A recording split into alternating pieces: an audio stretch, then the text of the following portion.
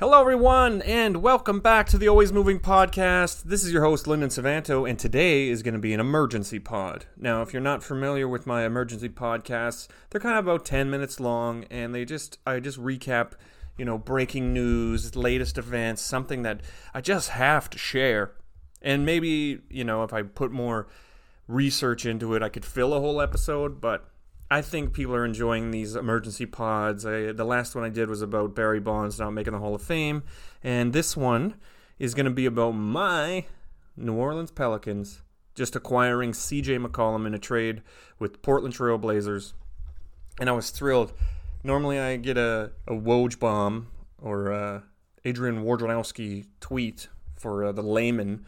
I get my Woj bomb, and it's always something like, oh, the Knicks are interested in this guy, and then they do nothing. Or, oh, James Harden for Ben Simmons. Is it going to happen? And then it's just like, no, it's not.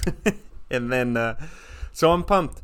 Today, the New Orleans Pelicans, my team that has not had the best run since I've been cheering for them, we acquired CJ McCollum. I'm thrilled.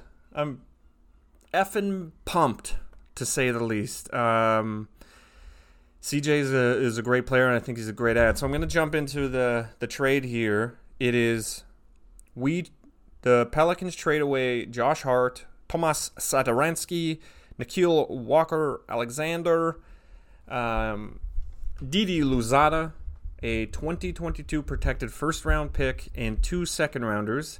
In return, the Pelicans get CJ McCollum, Larry Nance Jr., and Tony Snell. So we'll start from the NOLA side. Tony Snell is going to be whatever. I don't know how much he's going to play, but Tony Snell, welcome to New Orleans, and I hope you enjoy it. Sweet city. Second piece, Larry Nance. I like Larry Nance. I think he's going to help us out. He's athletic, big. He'll help us on defense and rebounding, so I think he's a nice add. And with Zion still out, who I will get to a little bit later here, but with Zion still out, I think he helps with our bigs down low. Hernan Gomez has been pretty good, Willie, and Jackson Hayes has been pretty good lately. So I think Larry Nance fits in nice with that group of bigs. 4s and 5s, and then obviously our big fish, CJ McCollum. Here we go.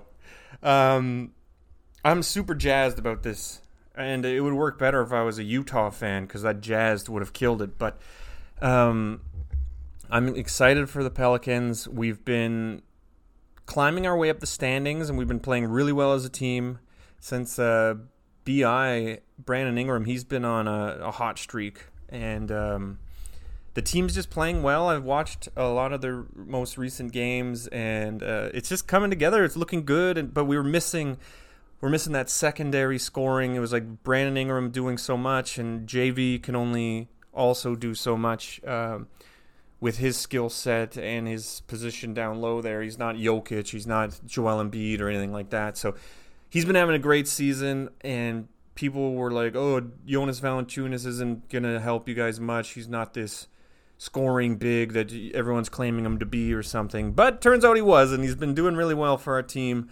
And maybe it's because we were so shit at the beginning of the year. We were 1-12 to start the year, which is no bueno. I got a lot of shit from guys in my fantasy basketball chat. Vuki, Jovi, all these guys just ripping the Pelicans. And in some cases it was justified. But I haven't heard any hate this morning. Take that, boyos. But CJ is he's going to provide nice scoring beside Brandon Ingram. Currently this season he's averaging 20.5 points per game with 3.1 3-pointers, 4.5 assists, and 4.3 rebounds. So I think he's going to greatly help this team in our continued push. We just surpassed the Blazers in the standings, and now that CJ's gone, we're putting this whole fucking team on our rear view. I don't think Blazers are going to do anything. They recently traded away Norman Powell, and they might be trading Yusuf Nurkic, and now CJ's gone. So they're definitely rebuilding, retooling, and I think we can safely move on from them catching us, and we'll be good in that perspective. So I'm happy with that. Weakens the team behind us, but also I think we can catch the Lakers. Man, the Lakers suck right now, and the old man experiment, the Russell Westbrook experiment, it's not really working out, and they're the next team in front of us, I believe. So I feel pretty good that we can get in. We'll get into the play-in, and we might be able to make the playoffs. I think this move's really going to help, and I think we might be a playoff team. So super excited about that. And yeah, McCollum is going to be great. Going the other direction, we lose Nickeil Alexander-Walker. Why is it? Yeah, Alexander-Walker. He was one of my most disappointing players of the NBA season so far because I had high hopes for him. You know, he was going to get an expanded role, this young prospect, talent guy. But he was wildly inconsistent. He was inefficient. And I think league-wide, anyone that was kind of hoping for something from Na this year is pretty disappointed. And seems like a good guy. Good luck in Portland. I don't have the highest hopes for him because, you know, maybe a year or two he might improve. But right now he's more name value and potential value than actual value on the court for teams. Like he'll put up 30 and then the next day he'll put up 2. And he'll go like 0 for 9 from 3 or something like that. So, yeah. So that's the thought on Na. We lose Josh Hart, and I like Josh Hart. I think he plays with heart. Insert cricket sound. Cue up. Josh Hart tries. I think he puts in effort on both ends of the floor. He's having a really good year. I think this might be his best season so far as a pro. He's been a really nice piece. I think this will help him further expand in Portland. I think he's going to have a good role for them and continue to improve and continue to get these minutes to develop as a starter. I think he should be the starter, right? I think he'll be the starter, but good luck to Josh Hart. Good luck to Na. Good luck to Tomas Satoransky. I don't know what he's going to be over there. They might move him again because he doesn't really fit their window or their plans, probably, I'm assuming. But Josh Hart is the piece missing. I think we got a really good deal here. Yeah, Hart's decent, but I don't think his ceiling is sky high, and I think what CJ is going to bring to us is more than, or at least scoring-wise, is going to help us more this season and in the long run than Josh Hart really would. I think he was, you could find a Josh Hart anywhere, but I think he's good. He's young. He'll do well in Portland, and good luck to him. We also gave up a protected first-rounder this year, so if it ends up being the first to the 4th pick in the draft this year, we keep it. So maybe we get some lottery luck and we get the 4th overall pick. We keep it. If it falls in the 5 to 14 range, that first rounder goes to Portland. And if it's in the 15 to 30 range, that pick goes to Charlotte. I don't know why it goes to Charlotte. Maybe I'm missing something here.